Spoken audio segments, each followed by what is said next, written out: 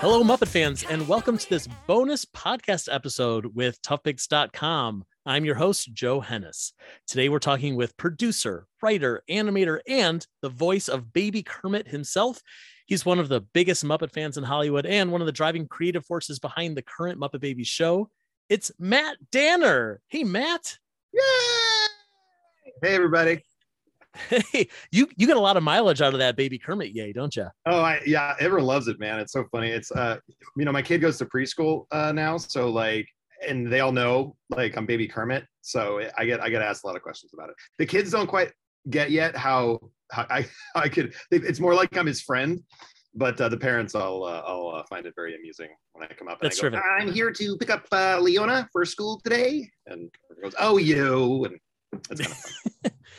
Do the parents think that you were the Baby Kermit from the previous Muppet Babies show, or have they kind of figured out? That hasn't really come up. I think I don't think so, but they haven't talked about it. They just go, oh yeah, I used to love that show, and now my kids love this one, and I love watching it with them. And yeah, I love it. Well, the reason that you and I are talking today, besides the fact that you're a huge Muppet fan, we do podcasts about Muppets all the time. That's the obvious reason already. The Muppet Babies series that's been going on for the last few years is sadly coming to an end. That's true. Yeah. I mean, sadly and happily, it's this is on purpose. We wanted to sort of get here at the end of the day. Sure. Yeah. Yeah. Well, I have a lot of questions about the end of the series, which we will get to, but we have to start at the beginning. We have to start at where the current Muppet Babies came from. How did you get involved with the show? Was it something that you had always wanted to do before production actually started? What's your history with the Muppet Babies? Well, it was actually with Muppet Studio. I was doing some development and a series for. It was pretty much for Disney Plus, but it was sort of before Disney Plus was Disney Plus. It was called Advanced Media, but we were working out of Interactive and publishing and consumer products, and so we were always looking to see if we could find projects that worked in those areas, especially that because our whole kind of thing was we weren't doing TV or movies, we were doing more streaming or interactive or VR or books. And then Muppet Studio just showed up on our doorstep one day, and they're like, "Hey, we're part of the gang now," and they started development on the ABC series. But meanwhile, our team had the question. We were like, "Hey, what's up with Muppet Babies?" And they went, "Nothing. Why?" And so our thought was, well, why don't we develop it into a preschool show to sort of reintroduce it to the new generation of kids that didn't grow up with classic Muppet Show or Muppet Babies, or even some of the movies, because the movies, there are kids that are watching Muppet Babies now that weren't even born for Muppets Most Wanted. So there's always the preschool space is a continually, there's always a new bunch of kids in there. So our thought was, well, let's introduce Kermit to the kids like when I was introduced to Kermit, because I was introduced to Kermit through preschool. And that was sort of the goal. And then we just put a test together, and everyone loved it. And then Disney Junior said they wanted to put it on, and we did. I love that. Tell me more about the test. That's something I'm always kind of curious about. So what is it that you created that you got to show to the Disney folks to make them go, yes, we want to spend money on that? We wanted to bridge the animation and puppet worlds more. If you look at classic Muppet Babies, it was a 2D show. They did a lot of the live action, play clips and stuff that they put the characters into, but it was very different. And even Kermit's shade of green in classic Muppet Babies is almost like forest green, whereas actual Kermit's more like almost a lime. You know what I mean? Yeah. Or a chartreuse, if you will.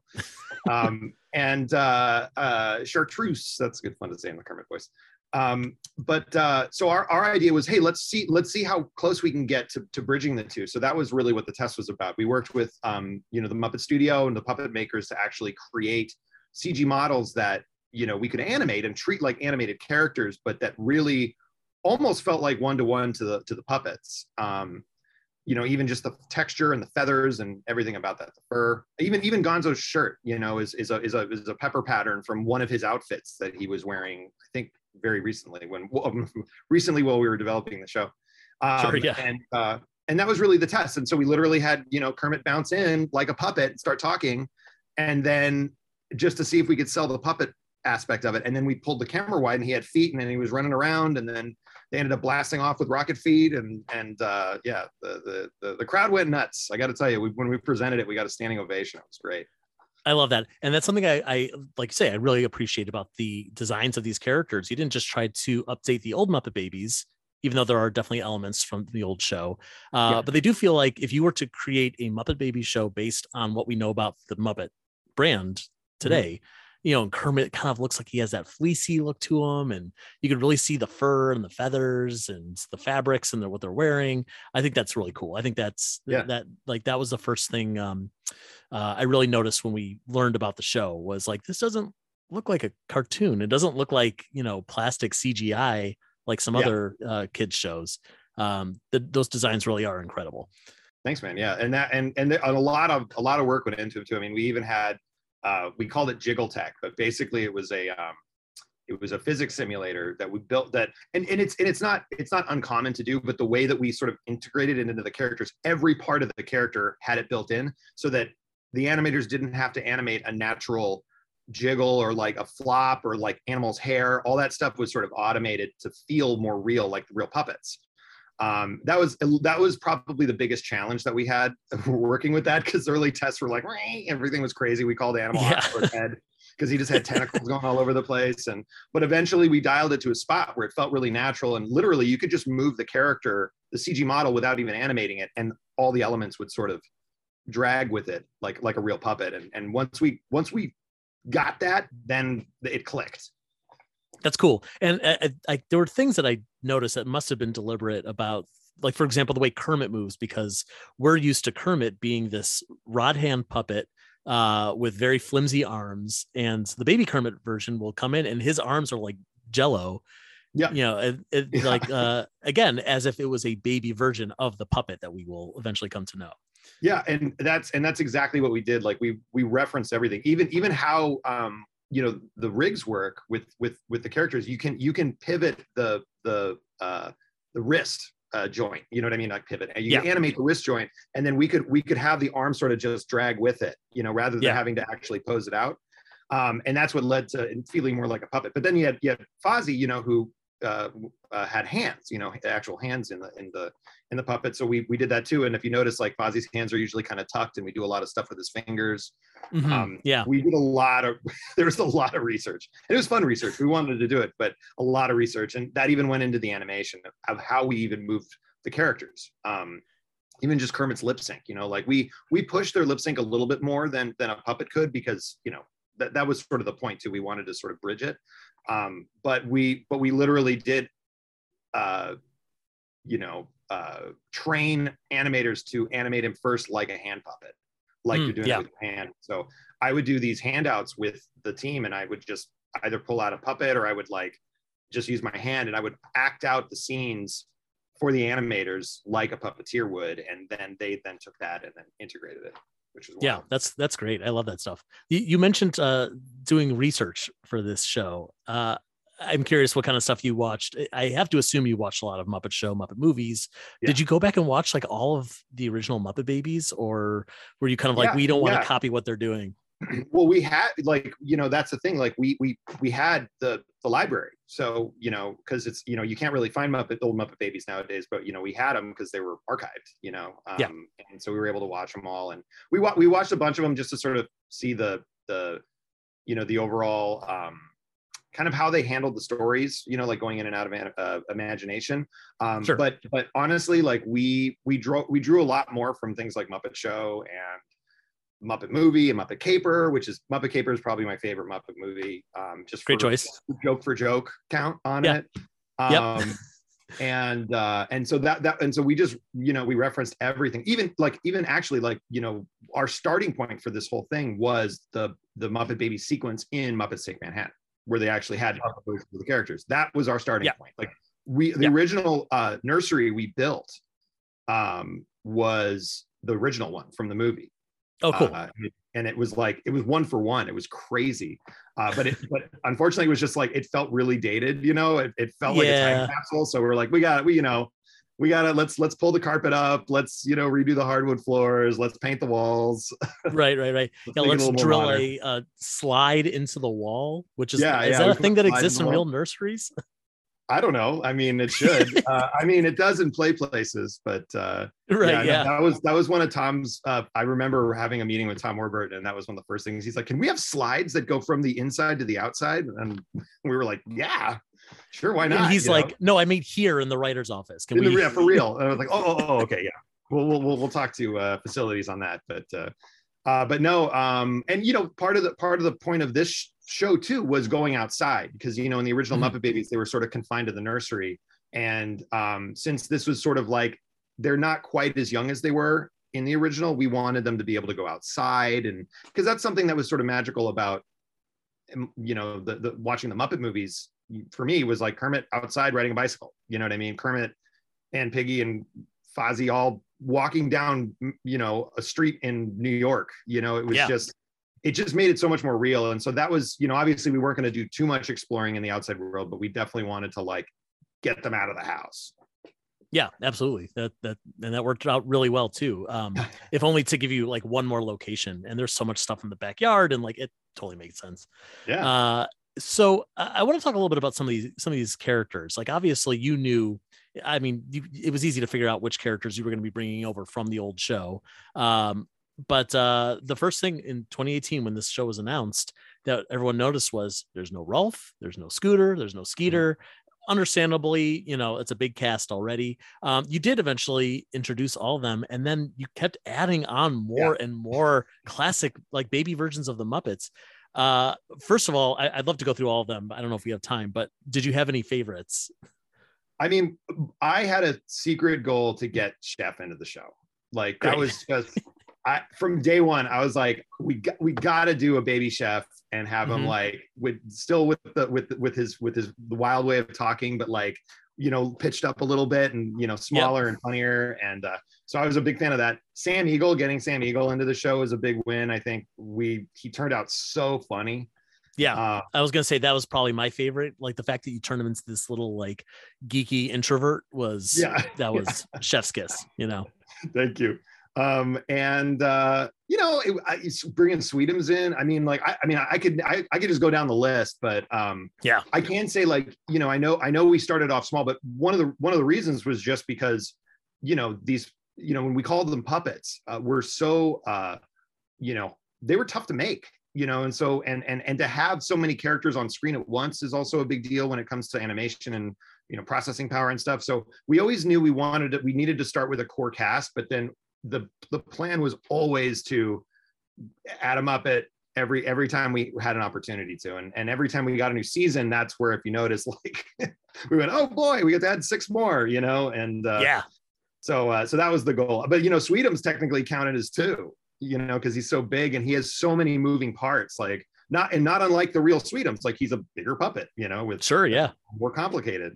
And so, it came down to that as well. It's just, economy of producing a show on a schedule and trying to get as much as we could in there. Were there characters that you wanted to introduce that you never got around to? I know there was baby versions of a lot of Muppets, like kind of seen in the background as Easter eggs and picture frames. But I'm curious, so there were any that you were like, well, if we had one more season, we would have gone around to so-and-so.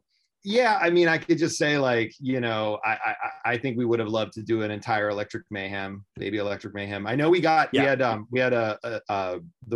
real Dr. Teeth in the show. Yes, which I want to talk about as well. But yeah, which was awesome. But we we were thinking that was like his dad, and then we had Dr. Tooth. Okay. Because we had Animal, but Animal already was in the Muppet Babies sort of lore. He was already separated from the band, but we thought we could bring them all in at some point. And I mean, all the monsters. I was always trying to sneak in Wayne and Wanda, just for fun, like this, like 2 dancers. But I think we did pretty well. I mean, we even got Muppet Newsman in it, which I was thrilled about. Yeah, no, I love that. Well, and now that you mentioned about Dr. Teeth being Dr. Tooth's dad, Yeah. and the fact that you did do the newsman, but it's not the same newsman. It's I think he gave him a name, which actually, I did not write down. I mean, that's the newsman. I mean, it's like Statler and Waldorf or Statler and Waldorf. Yeah, that's fair. I mean, yeah. in the same way that like a lot of the Muppet projects are the Muppets playing characters, like we just kind of saw it as the Muppets playing babies. Sure. The show altogether. I'll accept that. That's a good head canon there. Yeah. I mean, there's definitely like I kept spotting characters in picture frames, and people have been asking me like, so does that mean they're going to be introducing Baby Beauregard? Baby Link in Strange Park? I'm like, I don't think that's what that means. I think it's no, I mean, it sort of does. I mean, like that was the wall was always our wish list every season. Yeah. Because that's where when we put Sam up, like it was always our wish list of like, here's who we want to try to bring in next. And then there were some smaller ones, like we have a little New Zealand picture that he would have been great. That would have been so good. Bobo, we want to bring Bobo and Pepe in. Like Pepe we brought in a bunch, like in various ways, but yeah, we just didn't get to the puppet part yet. That's all right. Well, we will continue to dream.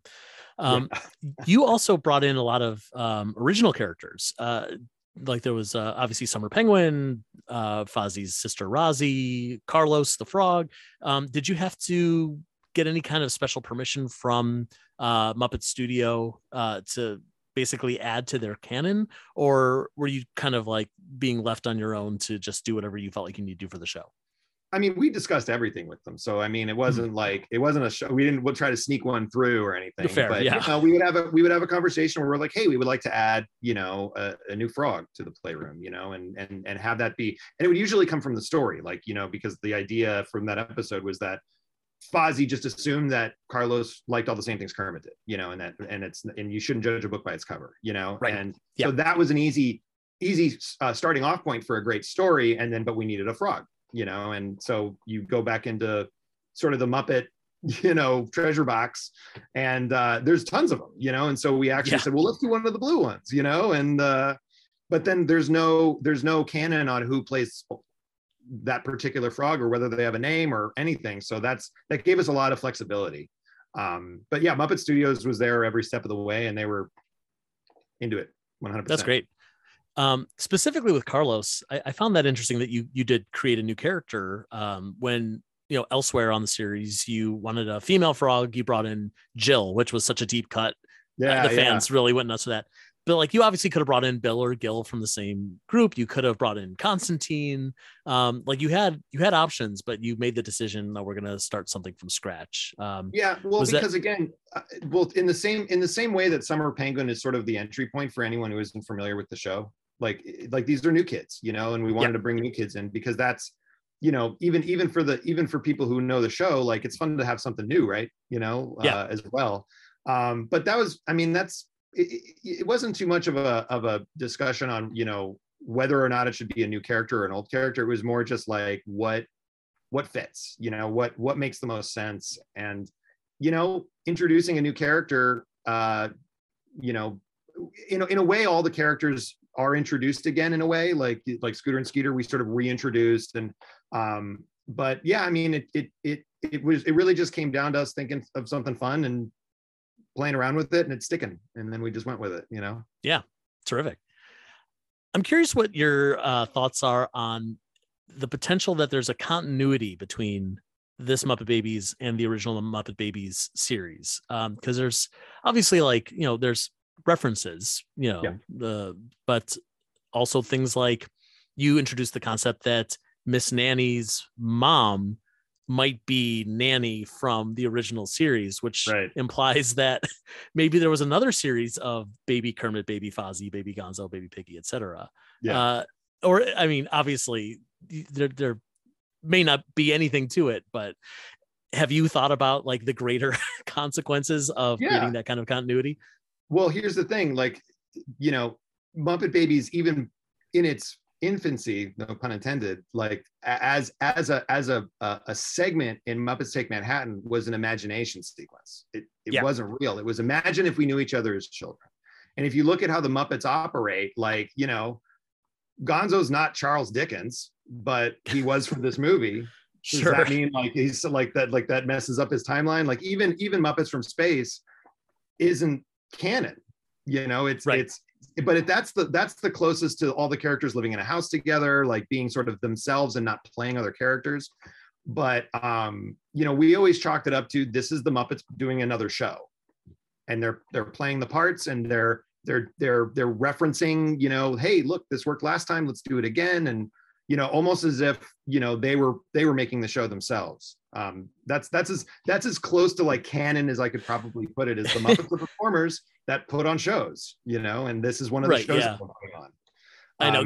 Asking about Muppet continuity, Muppet canon is dangerous. There's nothing. There's no real answer, and we understand that. But it is fun to think. There is if you look at Kermit as a performer, and he's performing in this show, and then in this show, and then in this movie, and in this movie, he's the same guy, but like he plays these roles, even though he's himself in. I mean, look, think about it. There's just between Muppet Movie and Great Muppet Caper. Like Muppet Movie, this was an origin story of how they started the Muppet Show. Sort of, it's how they got to Hollywood, you know. But then Muppet Caper, Kermit and Fozzie are twin brothers. Well, right. I mean, both of those movies, to be fair, they have the premise that the Muppets within the movie are making a movie. You know, Muppet Movie, they're in the theater. Great Muppet Caper, they're breaking the fourth wall all over the place. Yep. And then the question becomes like, okay, so is like Muppets Take Manhattan real because they don't reference that it's a movie, or the like 2011, 2015 Muppet movies? What about those? What about like the 2015 TV series? Like, are we considering that to be quote unquote real? And then you just go down this pit, and then you get a migraine and you gotta lie down for a while. It's all a dream, man. It's all a dream. It is. I mean, it is. And I mean, that's the other thing is like, so are we considering the fact that if the original Muppet Baby series takes place while Miss Piggy is taking a nap in the hansom cab in Muppets Take Manhattan, does this series also take place during that same nap? Is she just having like this extended dream that we get to like peek in on? See, I almost thought about it as this, like, and this is like super meta here. Like that happened. She had the dream. She told Kermit about it. And then after they finished making Muppets Take Manhattan, the movie, when they were wrapped and, you know, they go back to their houses and stuff, Kermit might have said, you know what, you know, that was a pretty good idea. Let's look into that, and then develop the show. Oh, see, that actually makes a lot more sense to me. You know? I like that. So Kermit was a producer on an animated series about himself as a baby. Yeah, I mean, even in the latest series, you know, the ABC show, he was a producer on the show. Right. You know, like, he's a producer on the Muppet Show, so it makes sense. He's, you know, he gets the gang together. He puts on, you know, they have a common goal, and they do it. Mayhem ensues. That also explains why they didn't voice their own characters. It's like, we'll just get someone else to do it. You know, that's why it's not busy making movies. Yeah, right? Frank Welker's available. We'll get him. Yeah. Wow. All right. Yeah, I'm gonna be thinking about that one for a couple of days. Yeah. That's how we explained it to ourselves. This is not Muppet canon, but it helps if you think about it, because, you know, if you just treat them like they're real people, it works. I mean, you have to, because like, even though you're doing, you know, new versions or baby versions of these characters, like they still have to exist in a world, and it's almost easier to find a way to fit it into the world that already exists than to like write a whole new rule book of, you know, like what's continuity, what do they know, what do they not know? You know, when Baby Chef, you know, shows up at their doorstep, you know, are they gonna, like, do we already have a relationship with him, or is it like some new guy that we can't understand? And hey, maybe when we grow up, you can come hang out with us in the theater. Yeah. Or, you know, I mean, well, you know, Kermit was busy doing Masked Singer, and he was like, he didn't get into the writer's room that day, and they made a different creative choice. I mean, who knows? Right. It could be layered, you know, if you want. Yes. I also like the idea that you guys are getting something over on Kermit. like when Kermit was busy, we snuck in. We went and snuck in some Muppets. Yeah, that's right. He'll be fine with it. He'll be fine. He will be fine with it. Or even if he's not, you know, it worked out in the end. Yeah.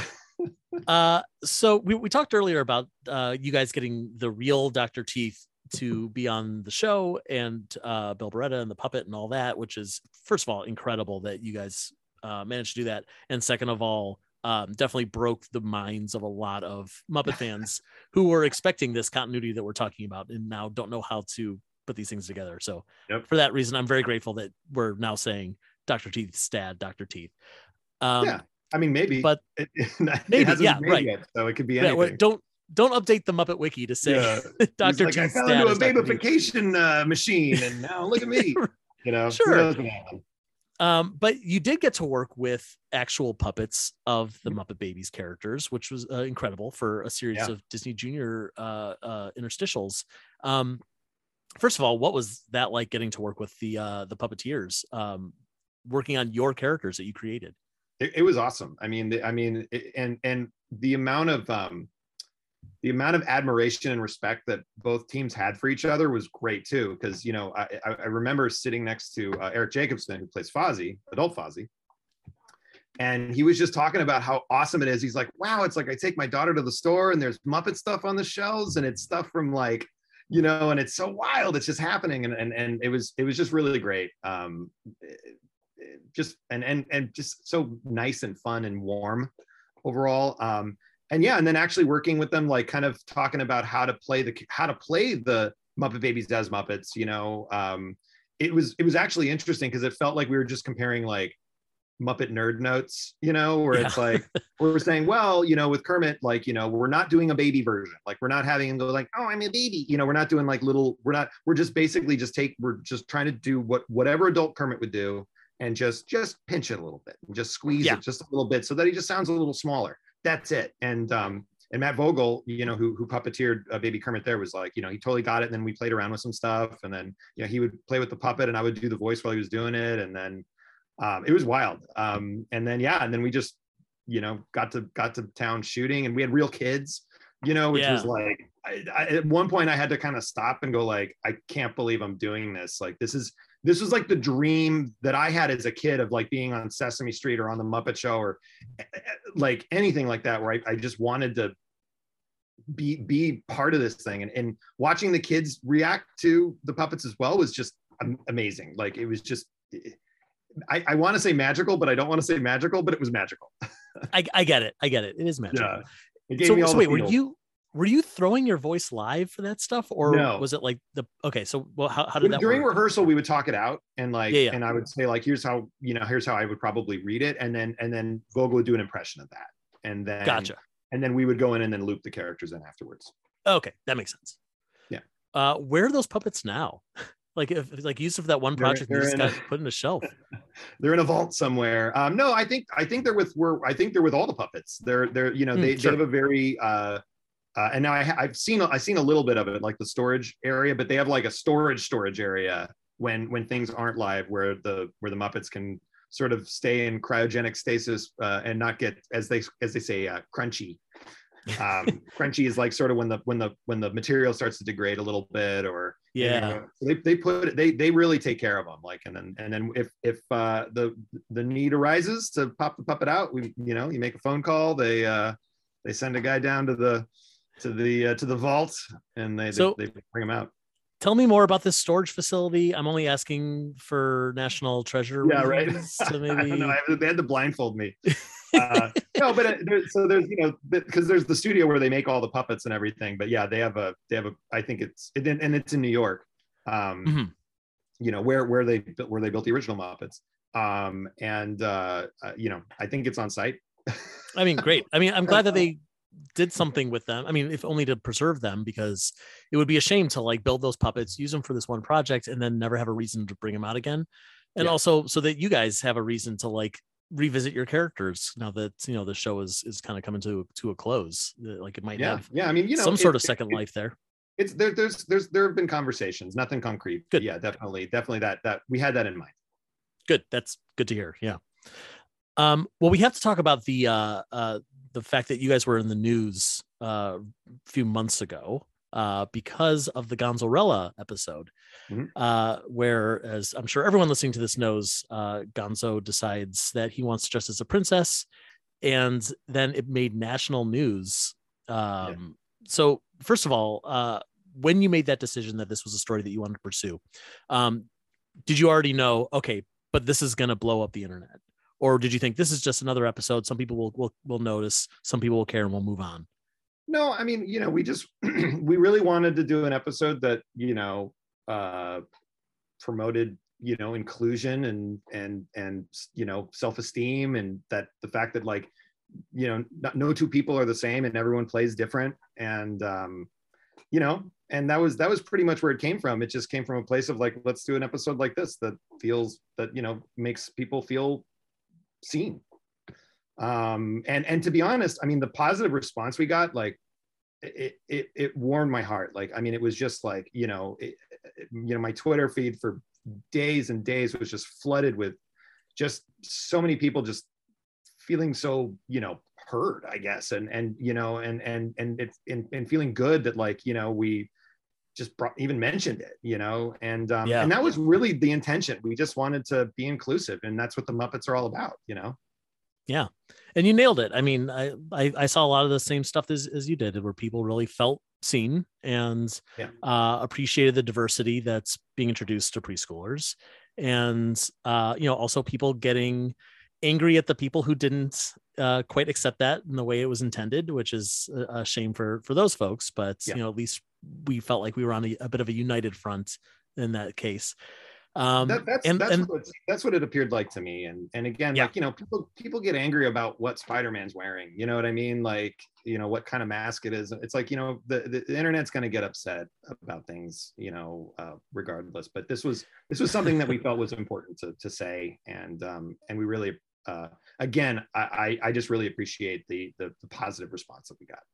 Yeah, me too. I mean, it's always great to see Muppets in the news for us, and to see it in the news for doing something good is even better. No scandals, please. Thank you very much. And the fan art was incredible. People were drawing pictures of Gonzo. Our good friend Emily Engel, who does these incredible Muppet replicas, made a baby Gonzo replica in the dress. Fantastic. People are so creative. For charity. I love it. Yeah. She did it for charity, and that was wonderful. Yeah, absolutely. Yeah. Well, all that put together is just to see what Muppet fans can do. It's it warms my heart. It warms my cold little heart. That was the point, is we wanted to share the love, and that's what happened. I mean, like, so many people. I mean, like, I kept on getting YouTube videos of people just watching the episode and commenting on it, and just like talking about how cool it is that, we're saying it at all, and that's important. And, because everyone's different and everyone does things their own way, and that's okay.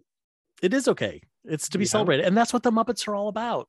Exactly. So that's different. What I mean. Like, right. It fits. It's not like, you know what I mean? It's not like we went, like what kind of episode can we, it was like, this just comes out of the Muppets, and that's what we wanted to do. Yeah. And the fact that it was Gonzo of all characters, where I also want to say, like, you guys didn't treat it as if, well, Gonzo's the weird one. So Gonzo would do something that like doesn't fit the mold of everyone else, and to have it be like, no, Gonzo is a free thinker, and Gonzo is always questioning who they are and what their place is in the world. And it's so natural, specifically for the version of baby Gonzo that you created. So that worked out really well.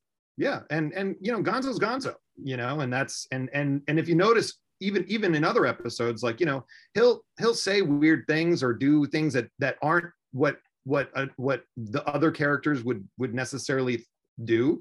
But if you notice, nobody shames him for it. Nobody makes him feel bad about himself. Like, they'll react sometimes like, oh, I didn't ever think about that. Being friends with a potato, how interesting, but he's Gonzo. And that's sort of how we always saw him, is he is, proud and he's committed to being Gonzo, and that's okay, and that's why we like him, And that what you just said too is another thing that I really appreciate about the show as a whole, of how the things that make these characters different and unique doesn't create conflict. Because in the old show, it was Gonzo's doing something weird, and Gonzo, or Miss Piggy is being a little bit too forward, Miss Piggy, or Fozzie's telling a bad joke, Fozzie. But instead it's like, well, yeah, they're really different, and they're doing things that could potentially cause you to roll your eyes, but instead they're just like yes-anding it, and they're rolling with it.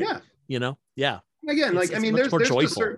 And there's, I mean, and how it's like Who's on First. There's a certain level of exasperation that comes with the comedy of characters being themselves and other characters having to react to that. But that was something that we went in with 100% from the top, where it's like, none of these characters should ever make another character feel bad about themselves, like at all.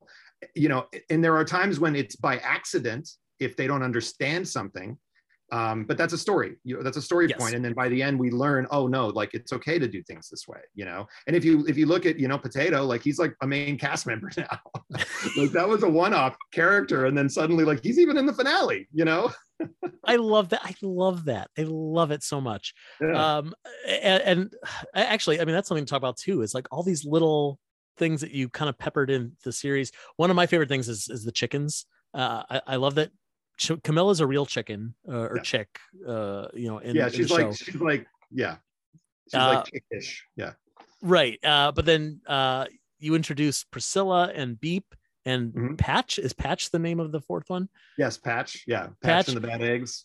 Yeah. And like, you know, it's like now there's this little you know, Greek chorus of chickens that's just always kind of there, because I'm sure you introduce it in 1 or 2 episodes and it's like, screw it, we'll just keep putting them in.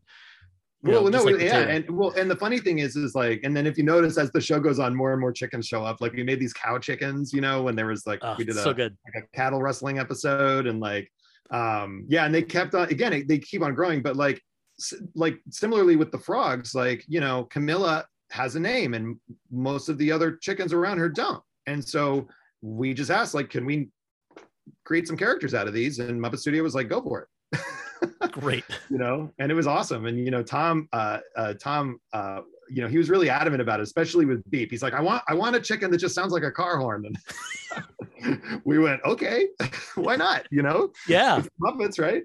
Yeah, exactly. What I'm hoping for next is we get to the point with a current adult Muppet project where they bring in one of the elements that you've introduced in the show, like to have, you know, a chicken that sounds like a car horn, or, you know, like who is grown up Rozzy, you know, like who knows, maybe she's hysterical, because we never got to a point where adult Skeeter made an appearance outside of the, you know, the comic book that came out, you know, 15 years ago, which is a shame, because like that was a great opportunity. That was what a great character she could have been, and you know, and still could. Yeah, still could. You know? You're right. There's still Muppet stuff. It's still coming. You know, we were just trying to add to the pile, man. We're like, let's go. Like, here's some, you know, and also bring in it, you know, introduce it to a new audience too. So now that we're getting to sort of the end of the road of this version, there's a whole world for them to explore on Disney Plus. You know, where they can go check out the classic Muppet Show. You know, they could check out the Muppet movie. Muppets Haunted Mansion just came out, you know, and I watched it with my kid, and she knew all the characters already because she watched the show that we made, you know. It worked out great. Yes. You know? So what you're saying is your Muppet Babies is a gateway drug to harder Muppets. It's a gateway experience. I'll put it to you that way. But it's a way to introduce people to the world, and if they like it, they can hang around, you know. I think there's a lot of people who felt that way about the original Muppet Babies. You know, that was the thing that they grew up with. And they went, wait, there's more? Where they're puppets? Where they're doing a variety show? Where they're doing movies?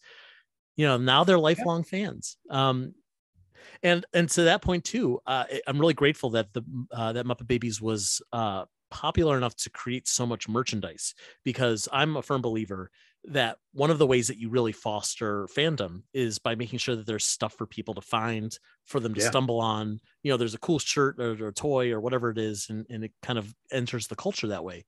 And for some reason, the Muppet Show brand of Muppets have always struggled with getting merchandise onto shelves.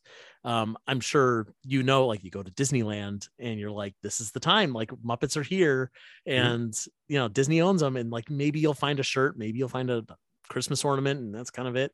But Muppet Babies has been keeping the merchandise out there. There's I mean, I got, like, these guys are in every Disney store, like everywhere. So, I mean, and I got them all over the place, but I'm sure you do. It's just by proxy. But no, I mean, it really worked out that way. And again, I mean, you know, and things have cycles. So, you know, like I said, we're you know, heading toward the ends of this version, but you know, we just feel like it shows that, you know, there's there's a lot of energy here, and there's there's definitely more to come. That's good to know. Yeah. So let's talk a little bit about the end of the thing that we've been avoiding talking about this whole time, but the end of Muppet Babies. Yeah. So at what point did you make the decision that we're going to be ending at the end of this season or in a year from now or whatever it is? Well, I mean, we were in our third season, which was a larger run, by the way, like, because we did season 1 and season 2, which were about the same, and then season 3 was almost like a double order. Right. And we got to a point where we told a lot of the stories we wanted to tell. We introduced most of the characters we wanted to introduce. I mean, I could always say like, oh, if only we got it, baby Crazy Harry in there, it would have been great. But we just got to a point where we felt like we sort of did what we set out to do, which was to, introduce kids to this world and then bring them to something that then bridges into Muppet movie and Muppet Show, and specifically the Muppet Show. So, we literally just did an episode of the Muppet Show. Like it's a half hour. It's start to finish. It's like, as soon as we're in the Muppet Show world, we're there. And we do we do classic sketches. We do the backstage, on stage dynamic. We reference how a Muppet Show would be written, and wrote it almost exactly the same way. So that, as a kid, you're watching this and you see this, and now you're in that mindset. Suddenly you can just pop over and watch a classic episode of the Muppet Show, and it makes perfect sense, and that was always the goal. That's always what we set out to do, was to sort of bring kids into that world. That's terrific. I love the idea of Muppet Babies ending as a bridge. Maybe it's even that, like, we can't do Muppet Babies anymore because they're not babies anymore. Like they've grown up just enough to now the point that they're now doing the Muppet Show. Yeah. It was the next logical step, Absolutely.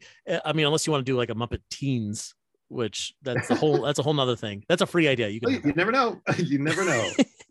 But yeah, to create the bridge for the characters, for the audience. I mean, I love the fact that you are supporting the brand as a whole, as opposed to the show as a whole. I mean, there's more to Muppets than Muppet Babies.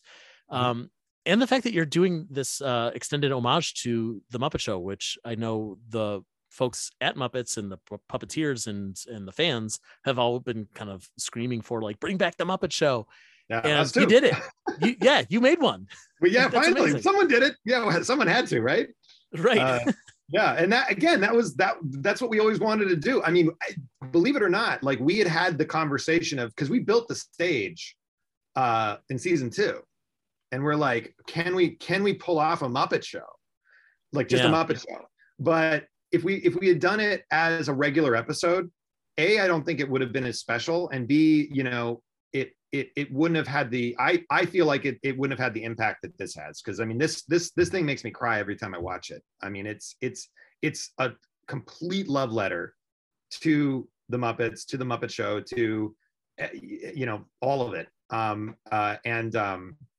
mean, you'll see it. I mean, we did the theme, that Muppet Show theme, shot for shot, because we wanted to.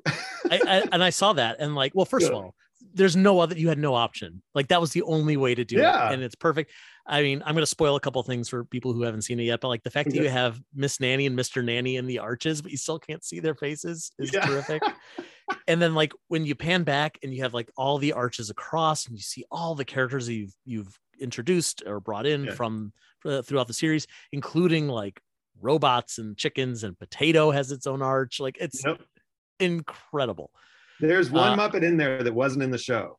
That's all. Oh, really? Yeah. Oh, I'm gonna have to pause. All right, well, that's an Easter egg for everybody. Yeah, go find that. Go watch it. Yeah, that's terrific. That was our studio mascot. Okay. Making the show. Little Easter egg just for you. It was partially an Easter egg for the crew, but it's so yeah, it was this one was for us. But you'll see it's really funny. That's cool. Yeah, I'll definitely look for that. And then I'm happy to do a follow-up to tell you the story behind the Okay. Deal. Do you have any plans to kind of revisit these characters, or do you feel like you're just kind of putting a bow on it, and maybe if we're feeling nostalgia in a few years, we'll think about it? But I'm absolutely open to it, but for now, this project is come to its completion. I mean, it's not like it wasn't unceremoniously canceled or anything. Like we got to the road, the end of the road, and we're like, we're here now. Which again was always sort of the goal. I mean, it was always the goal to sort of get to a point where we could now go, all right, kids, now go check out other Muppet stuff, so we're there. But yeah, I'm open to it. I'm doing some other projects with Disney, that I can't really talk about, but I was just going to ask, can you talk about it? No, I can't, but all right. Hopefully soon there'll be some announcements, but yeah, I'm still kicking around over there and doing some stuff. Good. But yeah, I think, I'm wide open to doing more Muppet stuff should the opportunity arise. But again, it what I love about how this happened is that it happened organically. It wasn't us going, hey, we got to do this, because we have to do this. It was like, it all sort of happened on its own, like not on its own, but like, like suddenly, oh my gosh, our next door neighbors are Muppet Studio and we're a development team and we, Disney wants us to develop stuff. And so we started asking them questions and we got a little project to play with, and here we are, and it all happened extremely organically, and the amount of support we got was just amazing. And I mean, it was a great experience. Like I'm sad it's over, but I'm also happy how it ended. I'm happy how it went. Like this is always going to be a very fond memory for me, and it changed my life. Like I never would have thought like, hey, I'd come out of this with an Emmy. You know what I mean? Like that's nuts. Like for doing a voice too, because I'm a director, I'm a writer director, like I make cartoons and like, I've always done voices, but being able to like step in those shoes and do it and then be recognized for it is just magical, and I think, I hope there's more awards in the future. Like we've gotten a few, and we've gotten lots of nominations, and we're up for some Annies this year, the animation awards. Nice. For Gonzarella. So we'll see how that goes, but it's all very positive, man. Like I dig it. It's great. It gives me the warm fuzzies. You know what I mean? Does it feel weird knowing that as far as I know, you're the only performer who's won an Emmy for performing Kermit? Is that true? I think so. I don't think Jim Henson must have won some Emmys, right? Like he definitely won a lot of Emmys, that's for sure. Yeah. But maybe not for performing. I don't know Kermit? if he's ever won one for performing. Oh boy. Or Matt Vogel for that matter. Well, you never know. You never know. Well, don't let it go to your head. No, I believe me, I won't. Every day I look at that thing and I'm like, someone's gonna come here and take it. They're gonna say, like, we made a mistake. Give us that back. We'll replace it with a chocolate one. Yeah. Right. Well, so Matt, first of all, thank you so much for joining me for this chat. Thank you. Yeah, this is fun. Grateful that we got to revisit Muppet Babies, talk about the fact that it's ending. I hope everyone out there is going to check out the finale, as well as like going on to Disney Plus and watching a whole bunch of old episodes, because they're always there. They're going to be there forever. Yeah. Yep. And so will these. These will be there forever. That's true. Well, where can people find you so that when they want to find out what you're working on next, they will be able to get that news? Twitter's the best. It's just at Maddie Danner, Maddie with a Y. That's sort of where I, see what's going on in the world more or less, and and tweet jokes and promote things, and have relationships with other fine individuals such as yourself. Oh, thank you so much. Yes. Yeah. No, I love it. Glad to know you on the socials. There's a community. It's really nice. I like it. And again, there too, everyone's so supportive and friendly. Like, I've received a lot of love on that space as well. And again, I can't tell you how much I appreciate it. So, and that's another thing. It's like, I hope that this shows the community how much I appreciate it and how much we appreciate them. Because literally, we did this episode for everyone. Like it's especially Muppet fans. Like I'm telling you, you're gonna watch it and you're gonna go, oh, like this, it's the Muppet Show. Like it's the Muppet Show. Fantastic. And, I think everyone's gonna really dig it. Great. Well, thank you for that. Thank you for the homage. Thank you for creating such a terrific show. Thank you for being a wonderful Muppet baby yourself. Well, thank you very much. I'll get Kermit up here. Thanks for having me. Yay! Thank you, baby Kermit. And Matt Danner, thank you. And for one last time, go bye-bye. Go bye-bye. Yeah. That's the original one, but I had to do it.